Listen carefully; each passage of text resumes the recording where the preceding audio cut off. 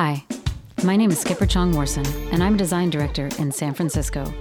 And you're listening to How This Works. Actually, that's not true. My name is Laura. Please join me this week on How This Works as we flip the script and I interview Skipper Chong Morrison, your venerable host of How This Works. Hi, Skipper. Thank you for making the space and time to join me today. You're welcome. Thank you for carving out the time yourself. Let's start with pronouns. Mine are she and her. How do you like to be referred to? I prefer he and him, please. So, Skipper Chong Morrison, who are you? Tell us a few things about yourself.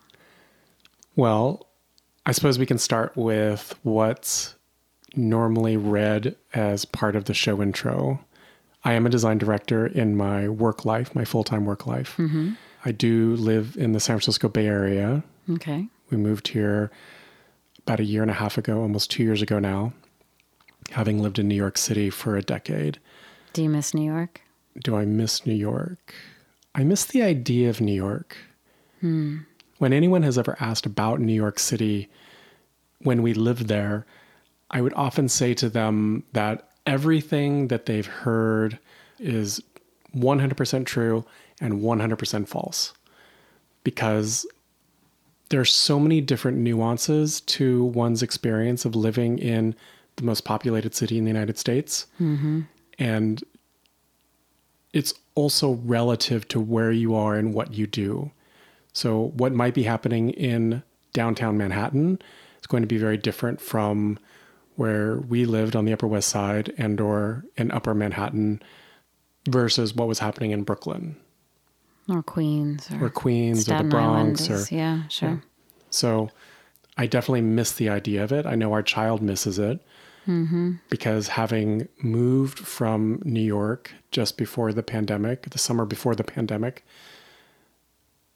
they often say that they want to go back to New York, right? Yeah. That in their mind, New York was this perfect place where they were born, they were raised for the first few years of their life, and then we left.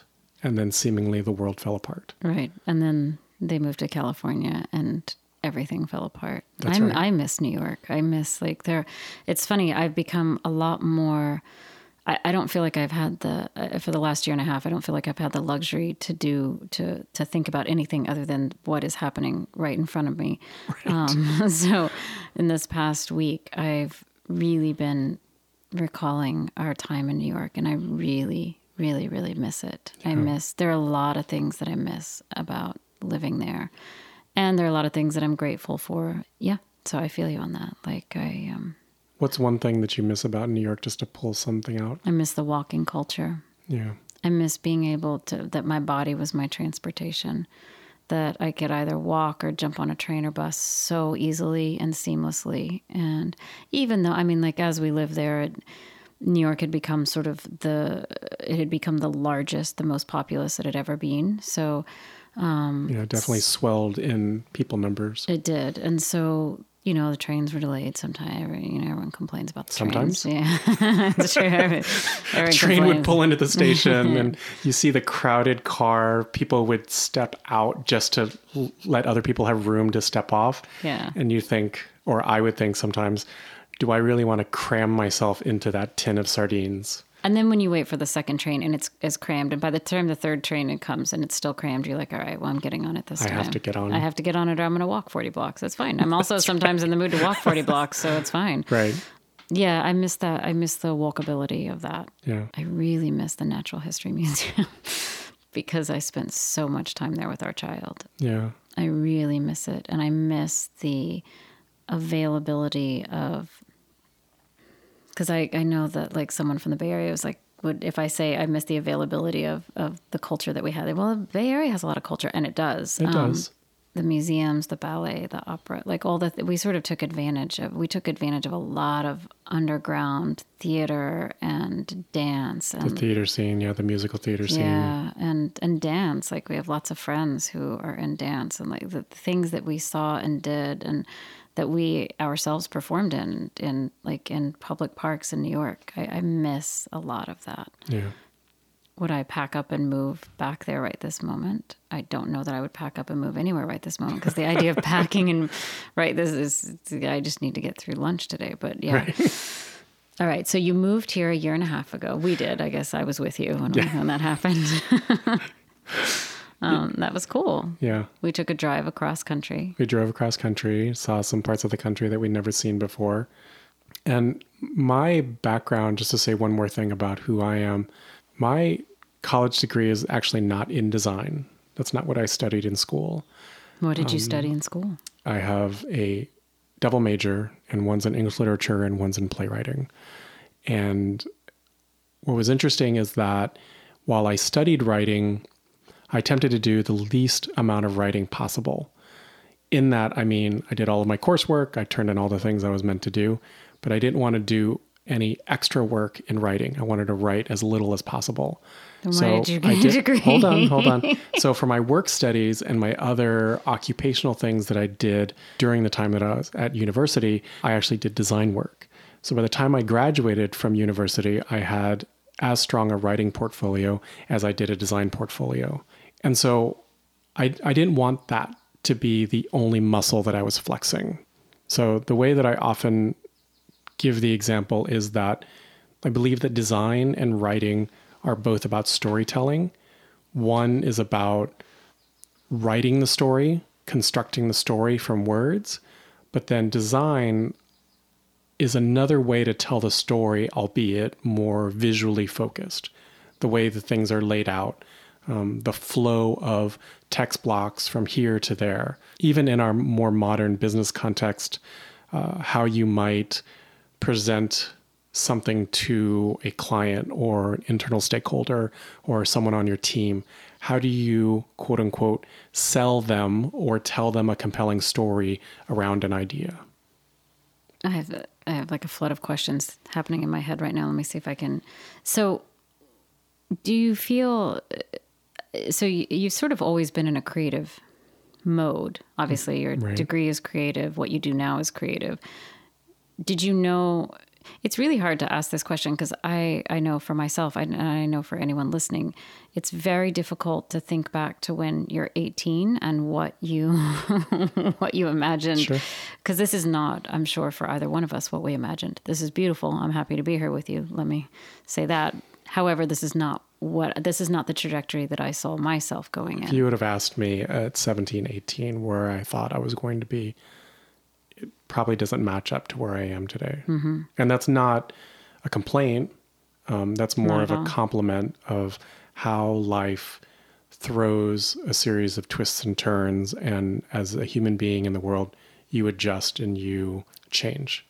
My larger question is, did you always know that you had a creative spirit inside of you and that you wanted to follow something that felt more artistic? So storytelling, you can do it visually, you can do it with the written word. So you wanted to, did you feel compelled you could do it in all kinds of media and filmmaking, et cetera? Sure. So did you know in your heart that you wanted to follow a creative path? I think so. Growing up, I was a voracious reader, but I didn't do much in the way of extracurricular writing until probably middle school or high school.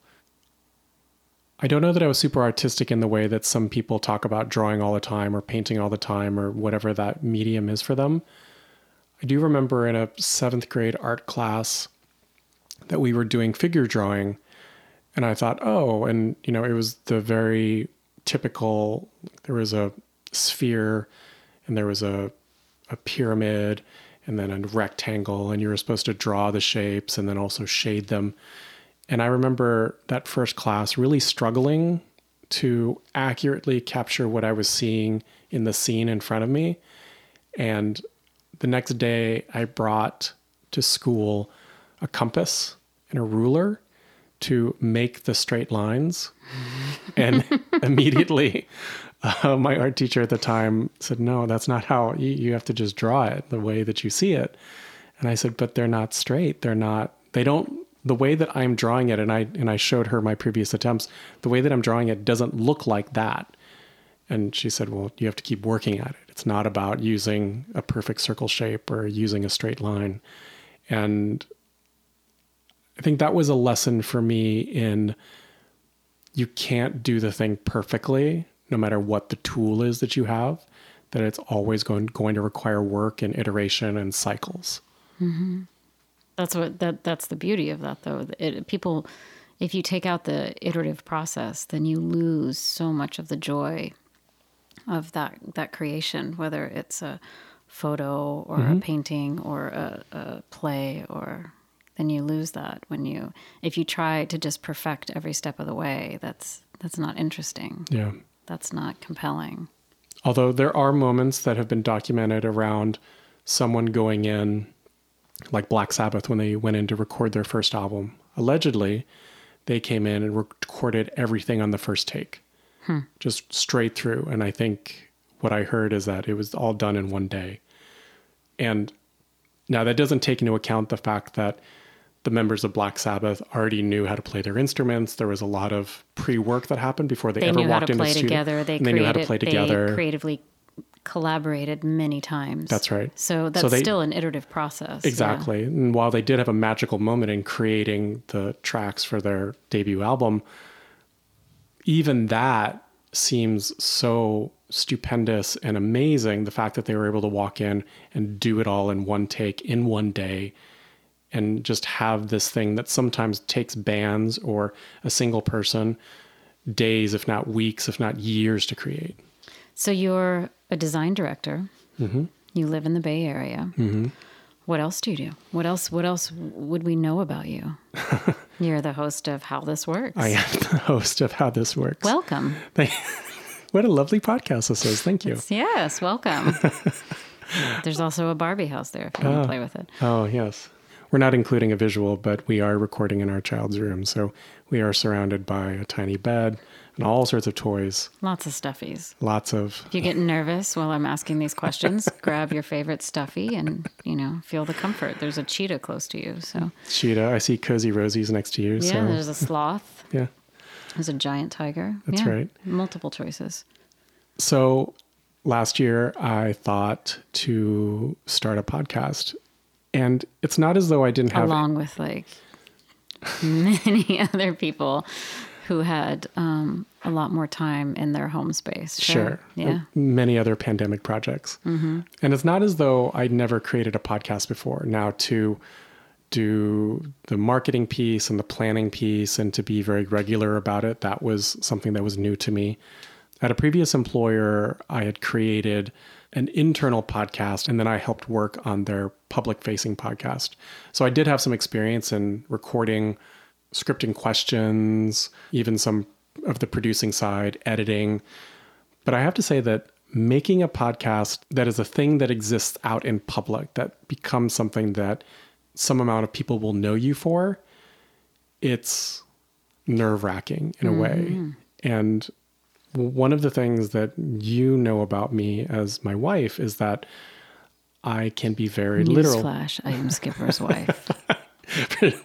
For those people who didn't know, is that I can be very literal about things. So in sketching out the initial version of this podcast, I thought, we'll set a goal for it. We'll talk to 100 people about things that they know. And I know that's generally a podcast formula. It's not a novel approach to a podcast, but I did want to box it for myself. So that way, I had something that I was aiming for, but yet gave me enough flexibility to find out about people and subject matters that I didn't necessarily know about. And I also had indicated that it was going to be weekly. So that's one thing that I've struggled with, is because there will be weeks where things fall off, guests don't get scheduled in an expedient manner, schedules fall apart, all sorts of things happen. And some weeks there isn't a new episode that's available. So that's one thing that I've struggled with, is delivering on the promise that I've made in creating this podcast, but then also being easy on myself as a creator, producer, etc. Because you are very literal. You do want to deliver weekly. That's true. That's what I said. Being literal, when he uses the word literal, it is an understatement. WYSIWYG, what you see is what you get. So what's something so far in the short tenure of this podcast, what is a valuable lesson that you've learned in speaking to all the people that you've spoken to thus far? I think one of the things that I have come to realize is that for the most part, people don't truly grok what it is that they know until they are sharing it with someone else. So this is something that I uncovered when I created the internal podcast when I worked at Fjord. It was called Design Voices. But what I was interested in is finding out more from my peers, the junior designers, even some other folks who weren't necessarily as loud as some of the senior or leadership folks within the office. So it was about talking to other designers in other disciplines. So not just the visual designers, but also the interactive designers or the business designers, or research folks, just getting a sense of who they were and what are the things that they knew about, right? So it was meant to be shining a light on maybe some of those people you didn't hear from normally. And 9 times out of 10, when I would approach someone, even if they had worked in a discipline of, let's say, user research or prototyping or biz dev, data and design, they would always say to me, I don't know why you want to talk to me about this. I don't know enough about it. So I feel like people are perpetually cutting themselves short to say, well, and being humble, I think, is a great trait. But I think too many times people underestimate the amount of information that they know or that might come out in a conversation saying, oh, can you tell me more about that? And really drawing out those things that people know, but they don't think they know. Sure. I mean, imposter syndrome is ubiquitous in that way. Yeah. Even when someone is considered an expert in their field, most of the time they still feel like, oh, I have so much more to learn. Right. Because once you start navigating that, you realize like how much you don't know, right. even in your own field, even in your own expertise. Right. That's a really nice way to frame that. I'm also curious, have there been any surprises in either something you've heard or have conversations, and as they do, as you just mentioned, conversations ebb and flow, and once someone starts opening up and speaking, it might take a direction that you don't expect. Right. Do you find that happens fairly often? I think in every episode, something like that has happened. And one lesson that I am continuously learning as a result of making the podcast and putting it out in the world and being the person on the other side of the microphone is that more important than doing the research about that person, more important than having the right gear, listening is the most important piece of it. Are you a good listener? I'm an excellent listener. Really? Yes. Absolutely excellent. That's why when I listen back on all of the episodes, there's nothing ever missing. Mm-hmm. You know, in listening back to some of the episodes, I have never said once, I can't believe I didn't ask this question. Mm-hmm. I think that I'm a listener with very good intentions. I'm sometimes distracted and I am not the best listener, but I am committed to being better. Oh. Committed to change. That's right. Change for the better. Improvement. That's all we can hope for. This is something that you often ask at the beginning of your show. What is something that many people might not guess or know about you? Something obviously that you feel comfortable sharing. As a side note, like there is something I just learned about you the other day, which is often wonderful to think like you could spend X amount of years with someone and still not ever know everything about that person. It's the beauty of relationships. What did you learn the other day? I don't remember. I just remember thinking, oh, I didn't know that about you. Touche. I don't remember what it was. There was also something my mom said the other day, and I thought, oh, I didn't know that about you. Yeah. I mean, it's great to learn. Yeah. So what is something that you feel comfortable sharing that most people might not know about you? Sure. So I think one of the things that comes to mind the quickest is around my name. Mm-hmm. I say it at the top of every show. My name is Skipper Chong Worson. Mm-hmm. And that is true. And that has only been true since I was 7. Mm-hmm. Before that, when I was born, up until the age of 7, that was not my name. And when I was 7, I sat down and I made a list of all the names that I could possibly have. The list came down to Skipper or Daniel. Mm-hmm. And the reason why I picked Skipper over Daniel, and there's nothing wrong with the name Daniel. My grandfather's name was Daniel. One of my very best friends in the world's name is Daniel. But the reason I picked Skipper is because when I was born, I was named after my father and my great-grandfather, which their first names were Starr, S-T-A-R-R. Mm-hmm. And after growing up with a name like Starr, I didn't feel like I could be a Dan or a Danny or a Daniel. And so Skipper it was. And why was your name changed? So my father remarried, and my stepmother wanted to legally adopt me, even though she was under no obligation to do that. And part of legally adopting me, she had asked me, as I recall, if I liked my name. And I've heard this analogy from many people, but the idea of changing your name at 7, that maybe I should be glad that I didn't pick Bruce Wayne or Optimus Prime. Optimus Prime is a fantastic name. Optimus Prime would be a cool name. And there are some cultures actually that roughly around that age, like a child comes into their own and they sort of choose their own name. You didn't grow up in a culture where that was part of that. No, but there is a element of Korean culture where if you introduce yourself and you visually look more Korean than not, I suppose, often the question will be put to you, well, that's your American name. Right. What is your Korean name? What's your Korean name? And that often is given to children who are first generation so that they might assimilate, quote unquote, I'm doing finger quotes, more into American life. So at this point now, so you have been legally Skipper for a fairly long time. Do you remember it being difficult when your name was changed to grow into that identity or to get used to people calling you by the name Skipper? Do you have a memory of that at all?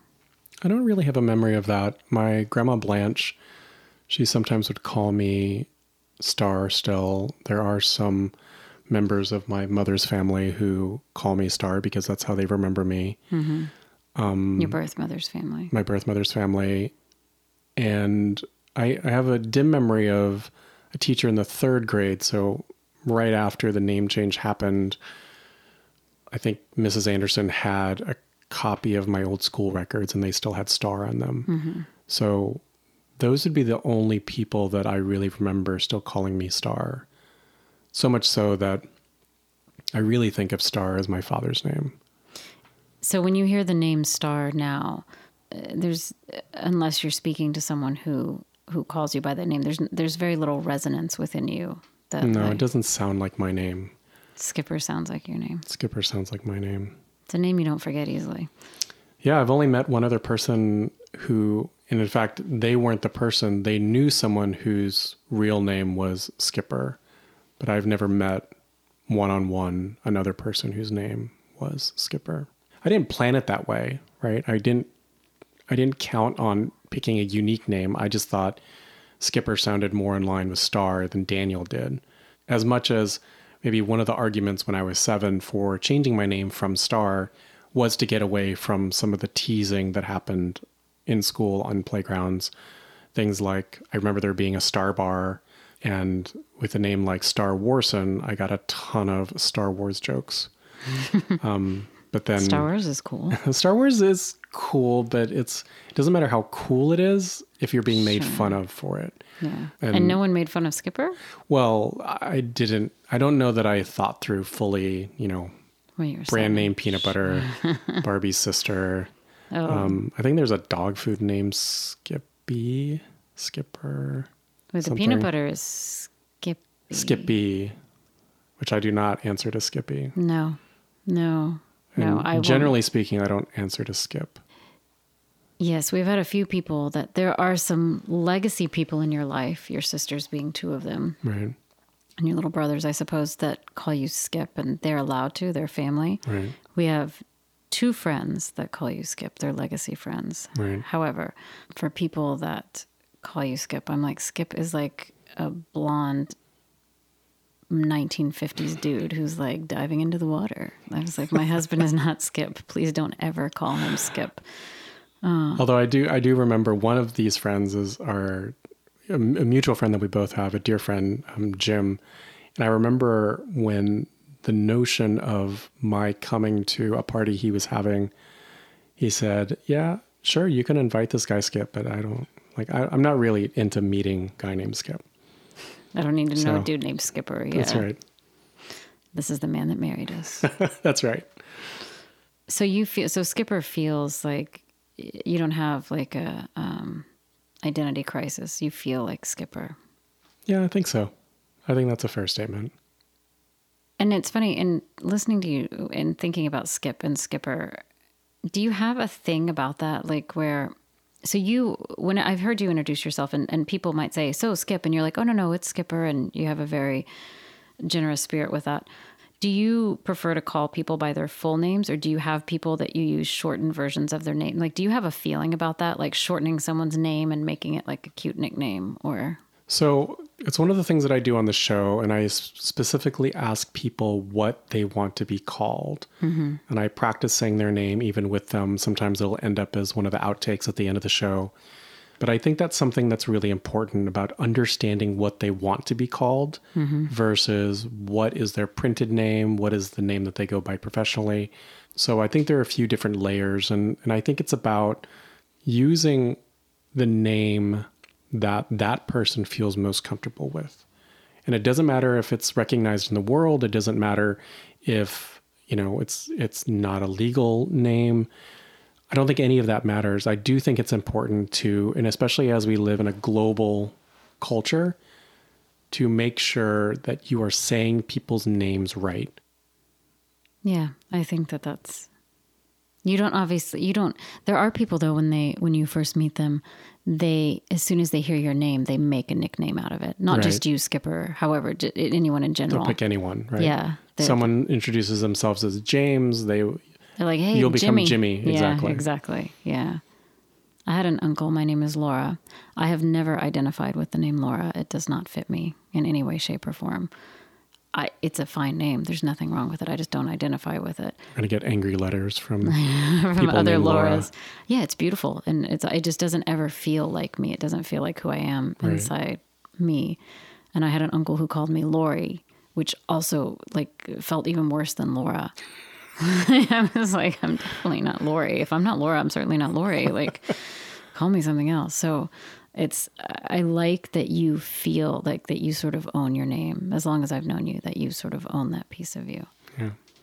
So I want to jump back into the idea of creating this podcast, which is a version of storytelling for you.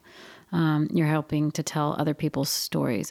What is one thing that you really hope to accomplish by putting this out in the world? What is something that you would feel really positive about as a result of creating this?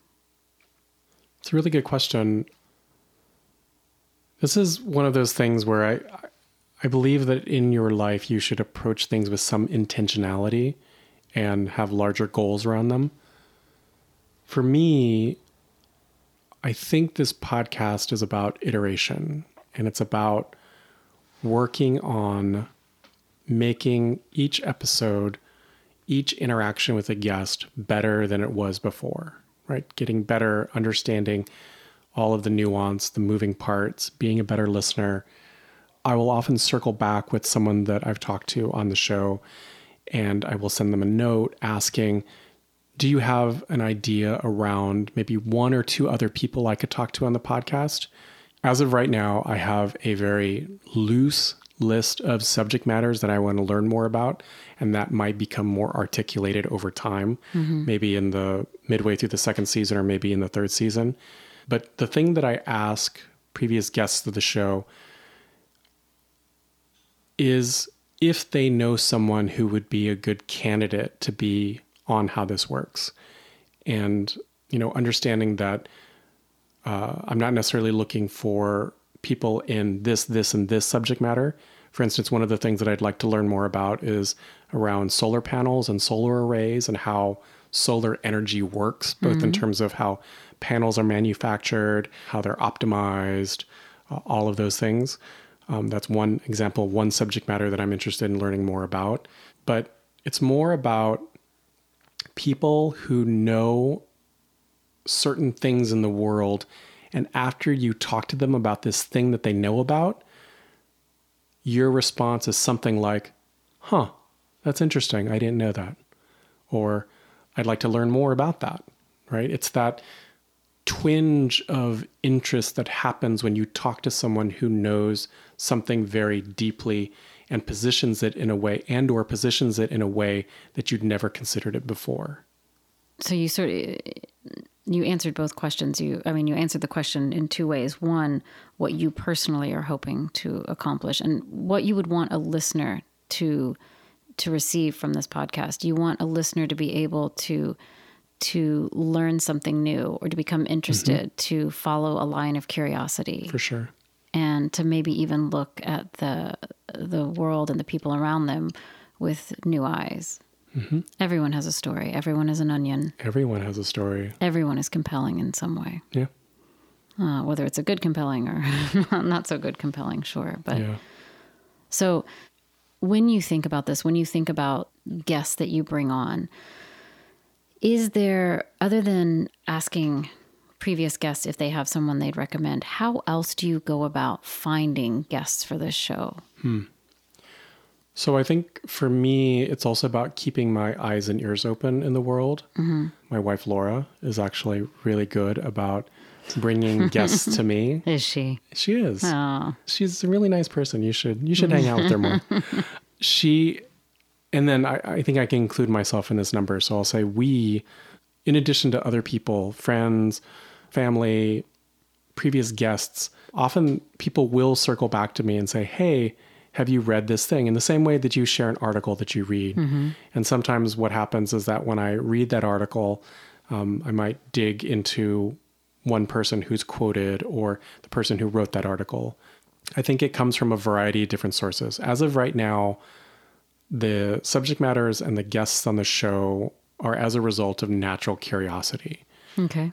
I do believe that, if each season of the show is 20 episodes or so, and this stretches into 5 seasons, then I think that there will be moments where some of those things will be more intentional than others, and not these sort of accidental bumping into this subject matter and by proxy, this person who knows this subject matter. So some of your guests, though, so far, and I know this, you've cold called, essentially. That's right.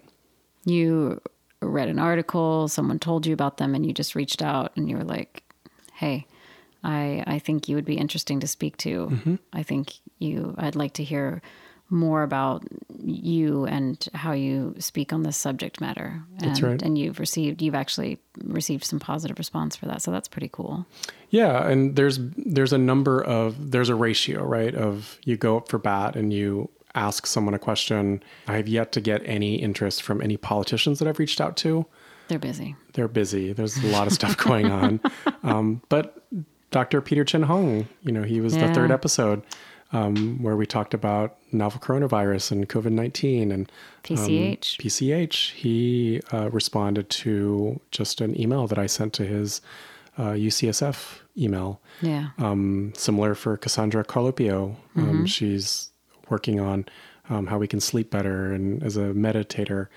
Sally McRae, the running, the endurance runner, professional endurance runner.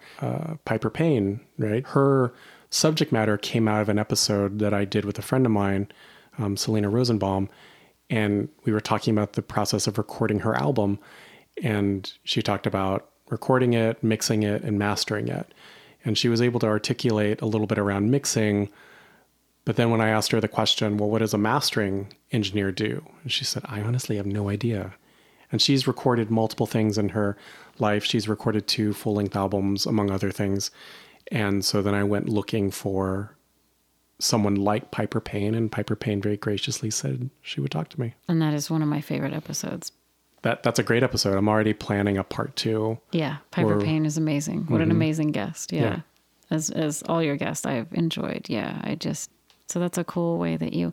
And is there, aside from solar panels, are there any subjects that are peaking for you right now? Just in case your listeners might have someone that they could recommend that you speak to. Or aside from solar panels, are there any other, like, so I know you've reached out to a lot of politicians, and I mean, this is a busy year for politicians. This is a busy year, and, you know, I don't know that a politician would want to go on record with a small-ish, medium to smallish podcast.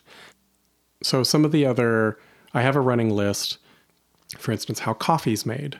Mm-hmm. You know, the process of roasting and harvesting, and the idea of single origin versus mixing blends, or, you know, the economics of coffee farming. Sure. Similar for chocolate. I think there's a lot of ambiguity around how those 2 substances are produced.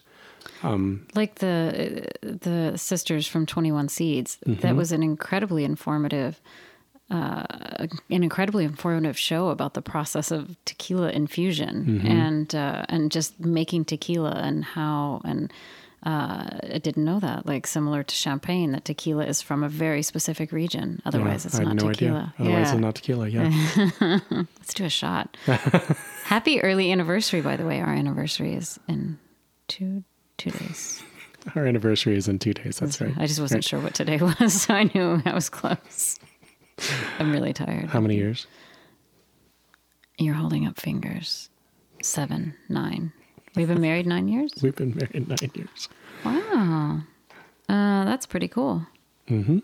That's very cool. We got married in Brooklyn Bridge Park, in between the Manhattan and the Brooklyn Bridge. Mm-hmm. It's very pretty. In front of Jane's Carousel. For anyone who has ever lived in New York or traveled, it is a beautiful park, and Jane's Carousel is a must-see. If you want to see some stunning photos of Jane's Carousel, you should look up when Hurricane Sandy hit. Mm-hmm. Because the carousel, the water came up, and it looked like it was floating. It was remarkable that it's still standing. It's like 2012? No, was it after or before we were married? It was after. After. Okay. So like 2013, 2014. Yeah. Okay. I'm pretty sure, yeah. We should look that up. We should. We could probably fact check that. But, we should probably fact check that. But I think the process of trying to remember something, I think, is more interesting. So yeah, we'll just say it's after we were married. It was after we were married. In 2012. Yeah. We were married in 2012. That's why it's 9 years, because it's 2021. I mean, 2020 is sort of a lost year, so we can just celebrate 8 We can again. just celebrate 8. Yeah. Right? So back to how this works and your storytelling abilities. Do you ever think... I don't think my abilities are that stupendous, but I do think they are getting better. I am committed to continuous improvement. You are a very good host. You are very enjoyable to listen to.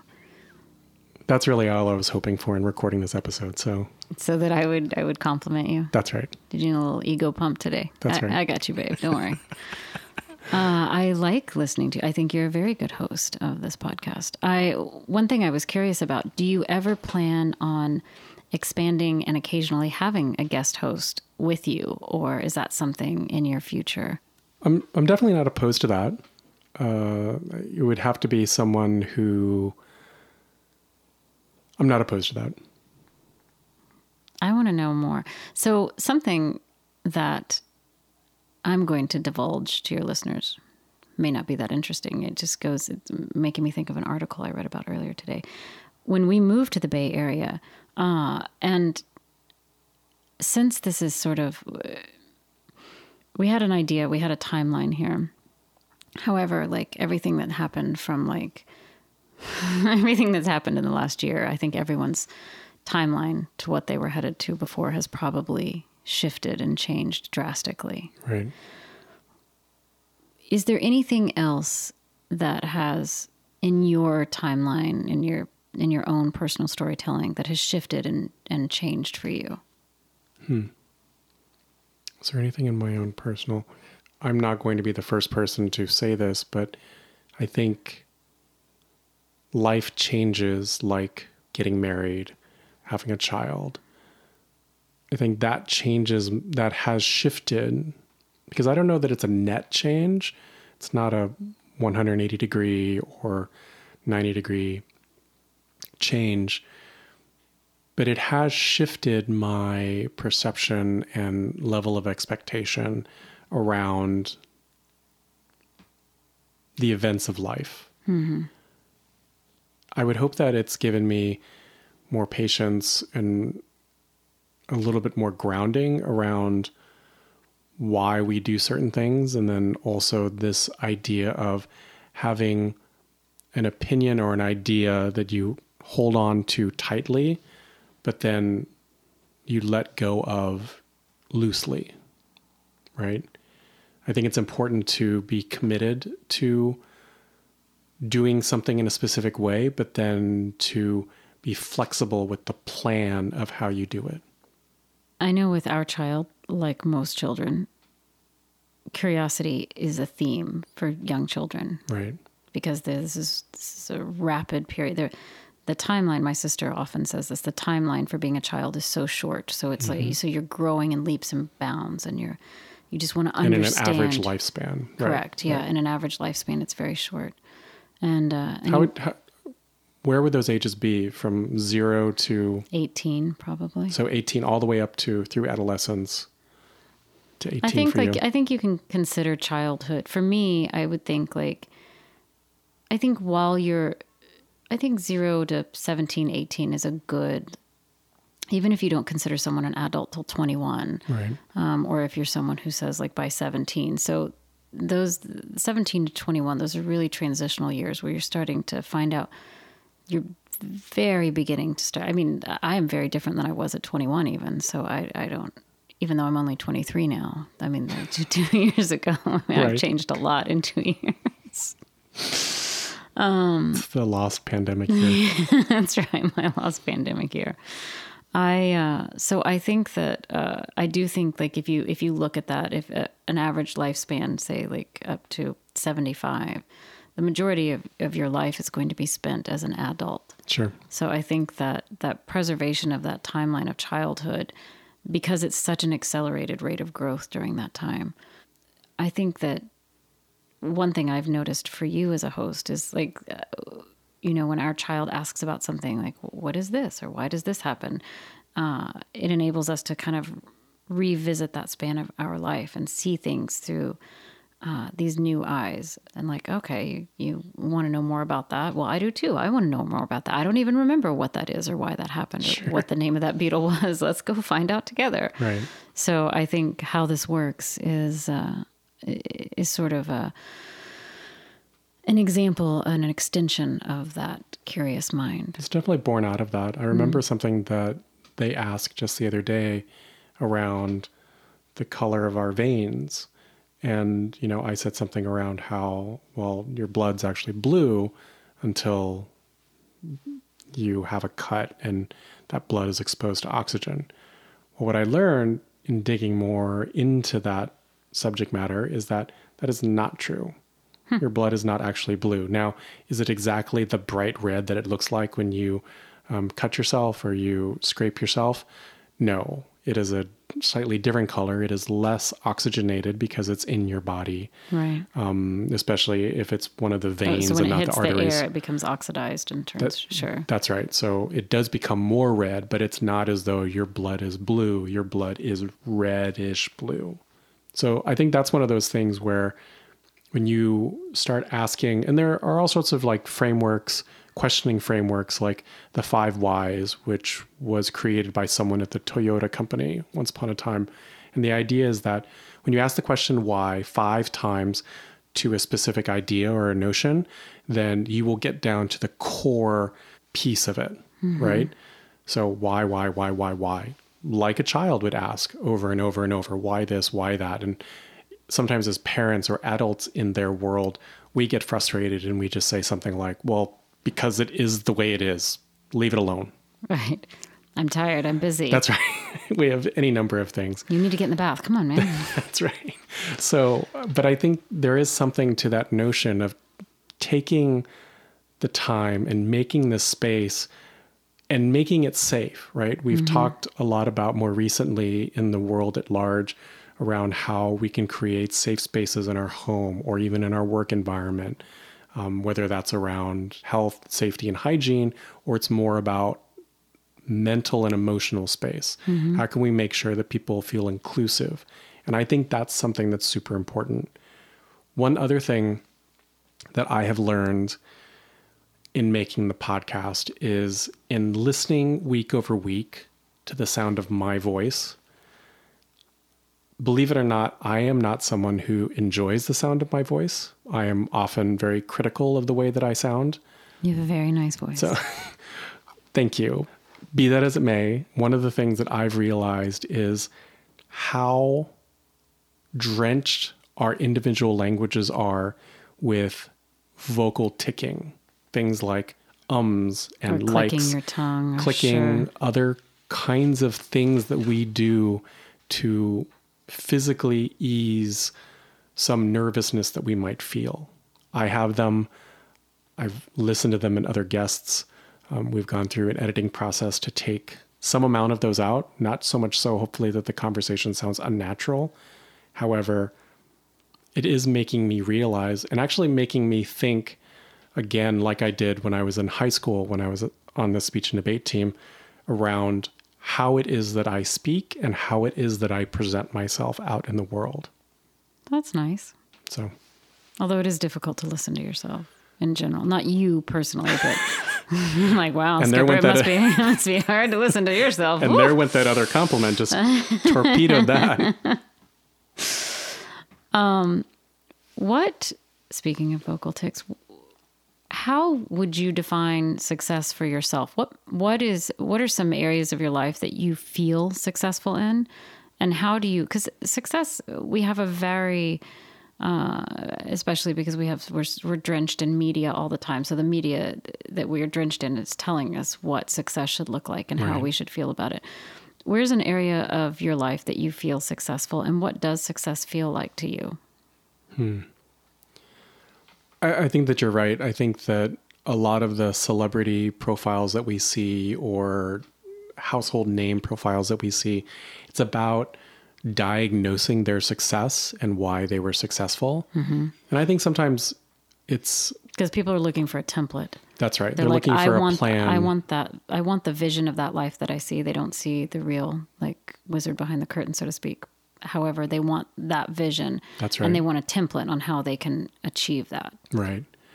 And I think that one of the things that, among others, Malcolm Gladwell talks about this in Outliers, where he talks about different people's success and around that notion of 10,000 hours of practice makes an expert of some degree, citing people like the Beatles or Steve Jobs or other folks who were in the right place at the right time to work on their craft and art or business or whatever it is enough that that's what they became known for, right? The Beatles played in clubs in Hamburg for years before they ever landed their first record deal.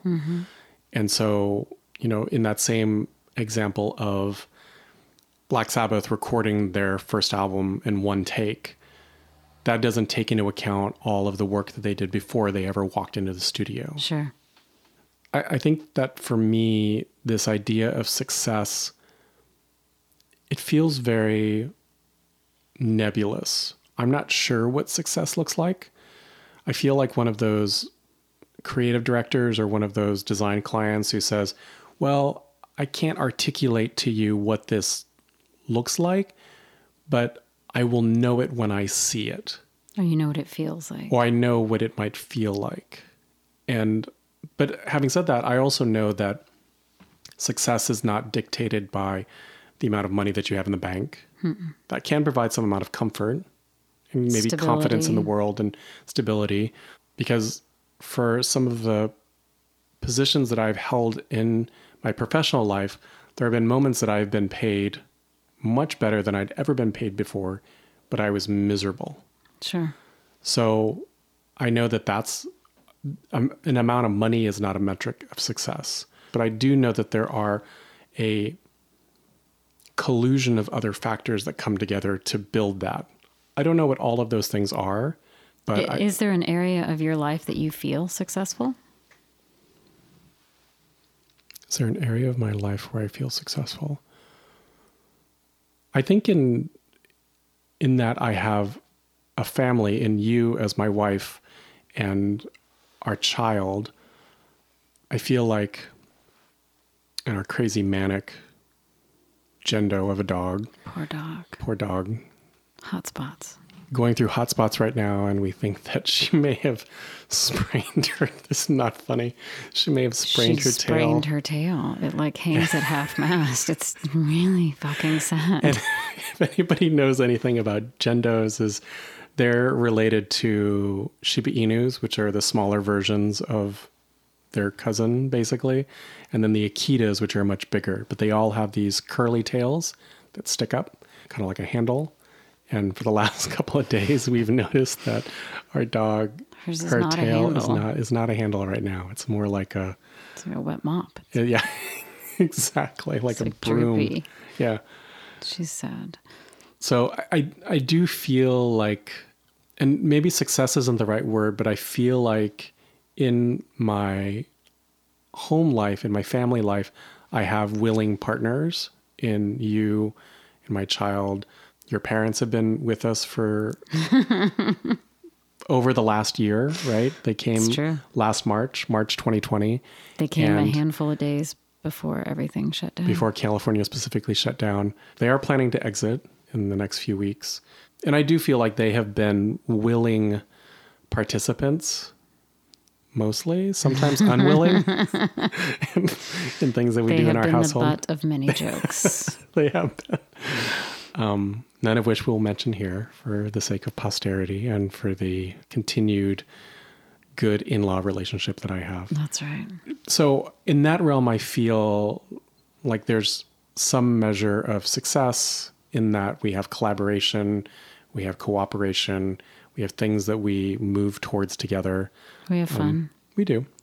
I think in my work, I suppose there's been a progression of responsibilities. I feel like the job that I'm currently in has a lot of room for growth, and I'm able to explore some of the areas that I'm really interested in, how to help designers be better at their work, right? The team dynamics, how to facilitate important conversations as you're working on a design engagement, right? Are we asking the right questions? Are we setting the right things into motion? Can we call a timeout and say, wait, this notion of looking back on the last 3 weeks, 3 months, whatever it is, and seeing what we need to continue doing, what we need to stop doing, that idea of reflection as a way of improving the work that we do.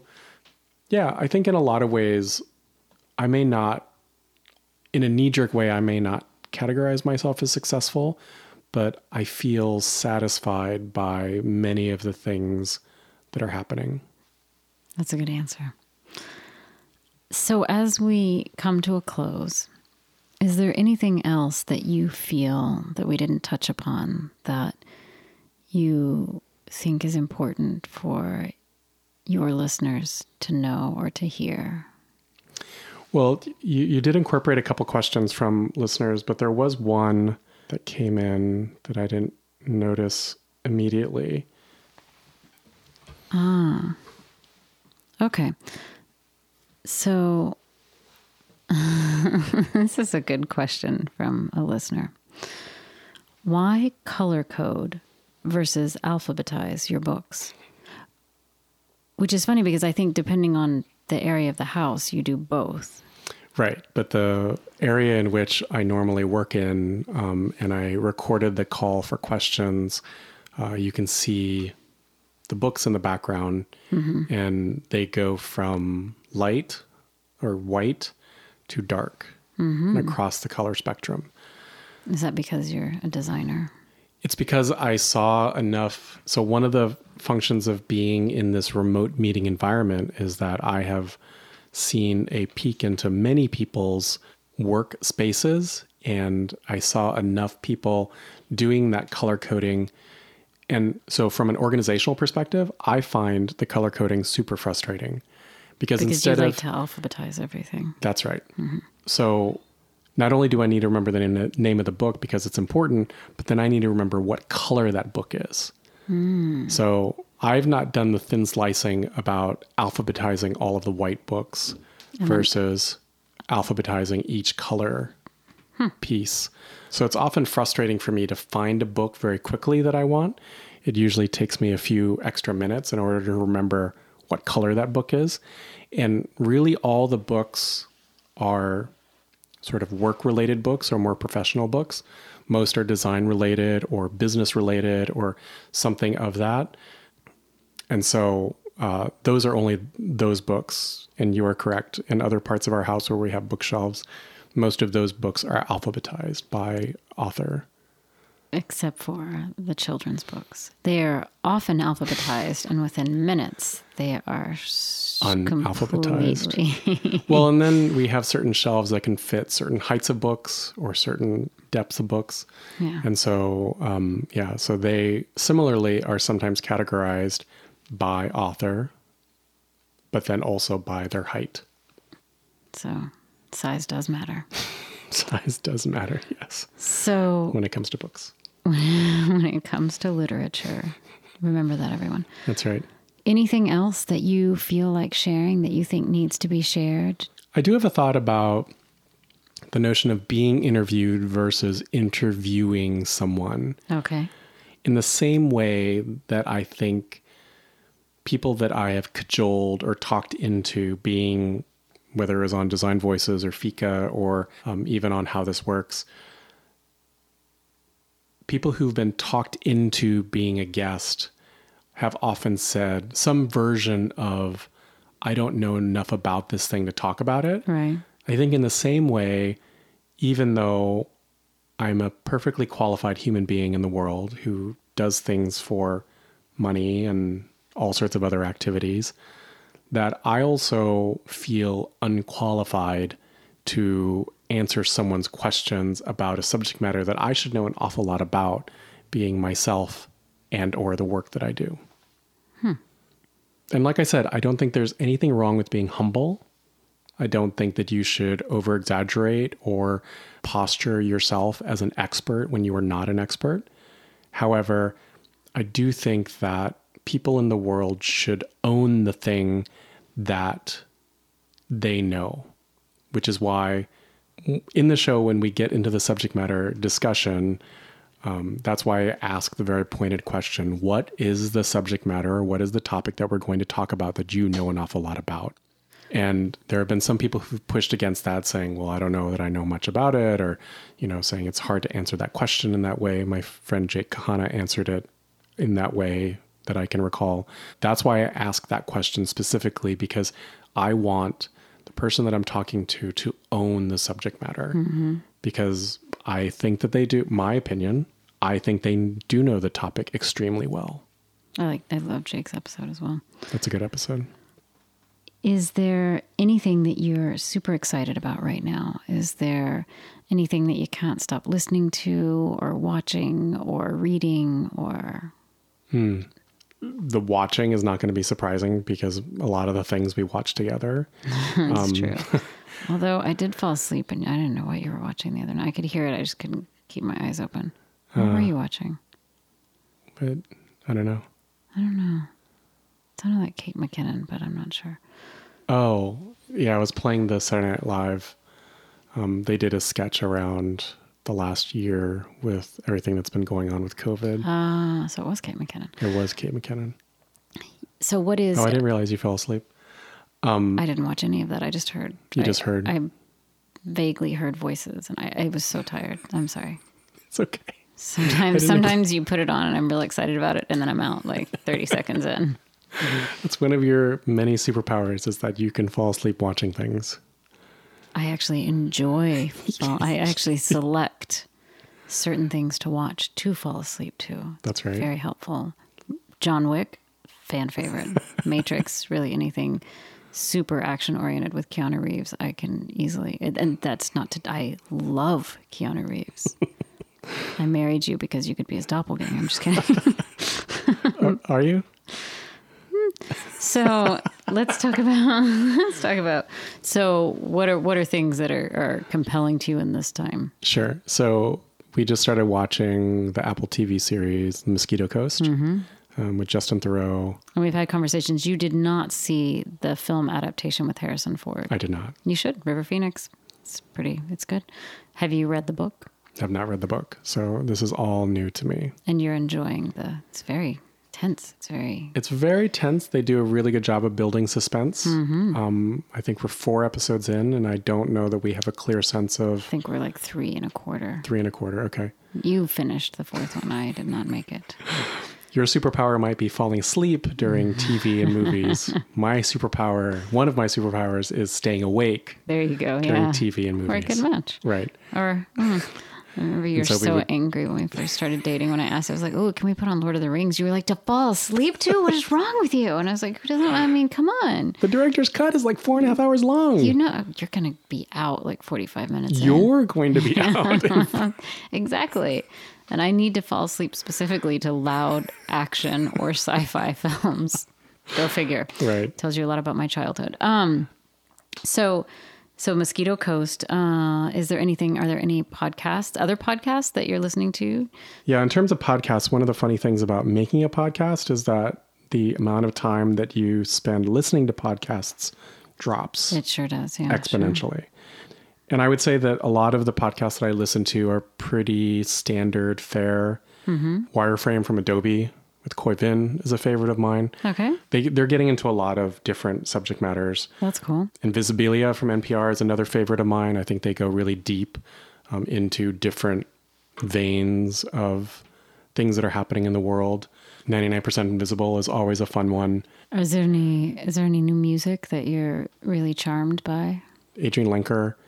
I really like what she's making in the world right now. I think with Prince passing away recently, a lot of the reissues that are coming out as a result of and his estate being more open to releasing things. Okay.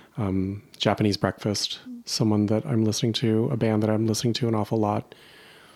Someone that's on my to listen to list is Billie Eilish. She has a new album, but I just haven't gotten the chance to listen to it yet.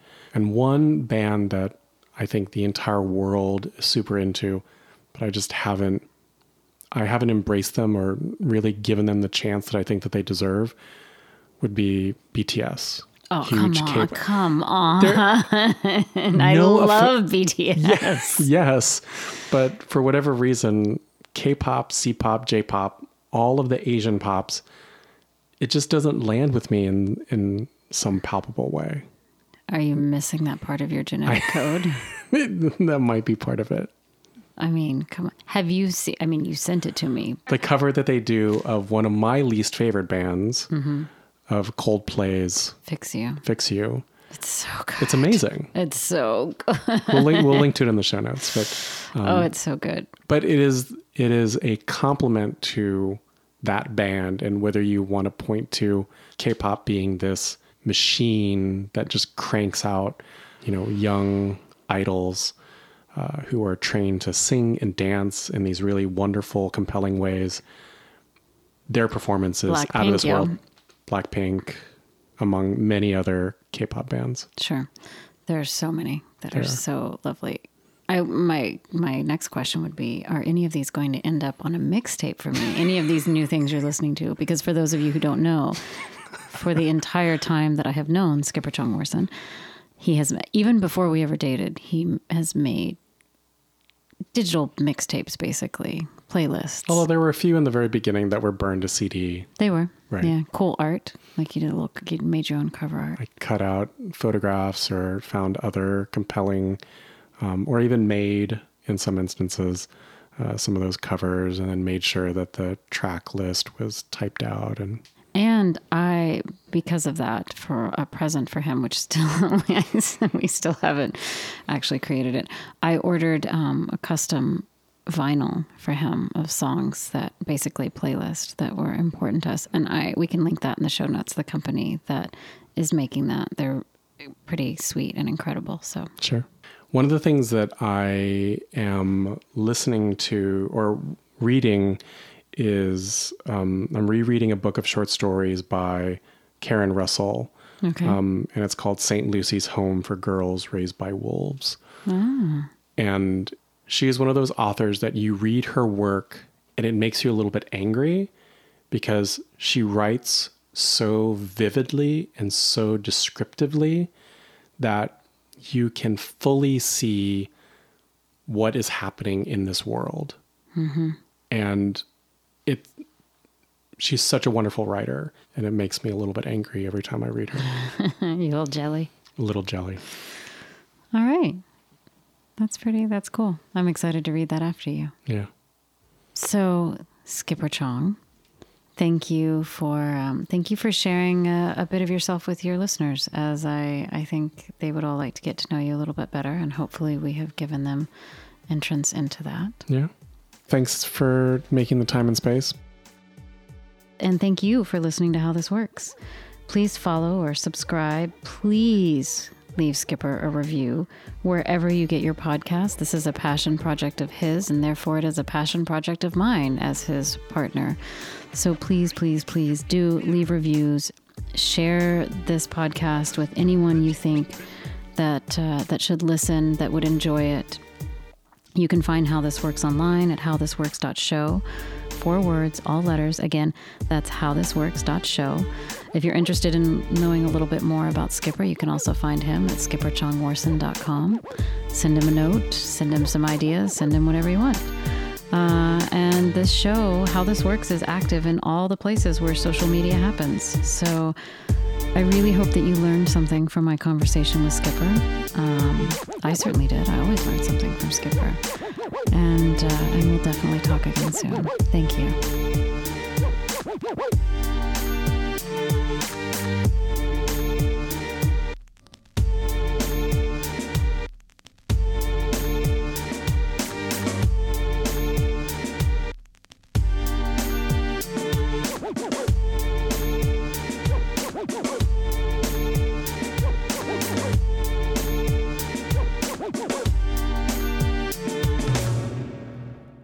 I do think that people in the world should own the thing that they know, which is why the beginning of the subject matter discussion that I have with guests, I intentionally ask the question,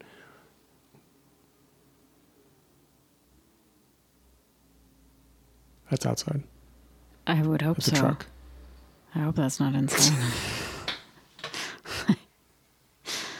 It's hard to take you seriously also because your microphone is pointed directly at your nose. So it looks like you have, like, instead of a big red nose, it looks like you have this. So Fair. So that's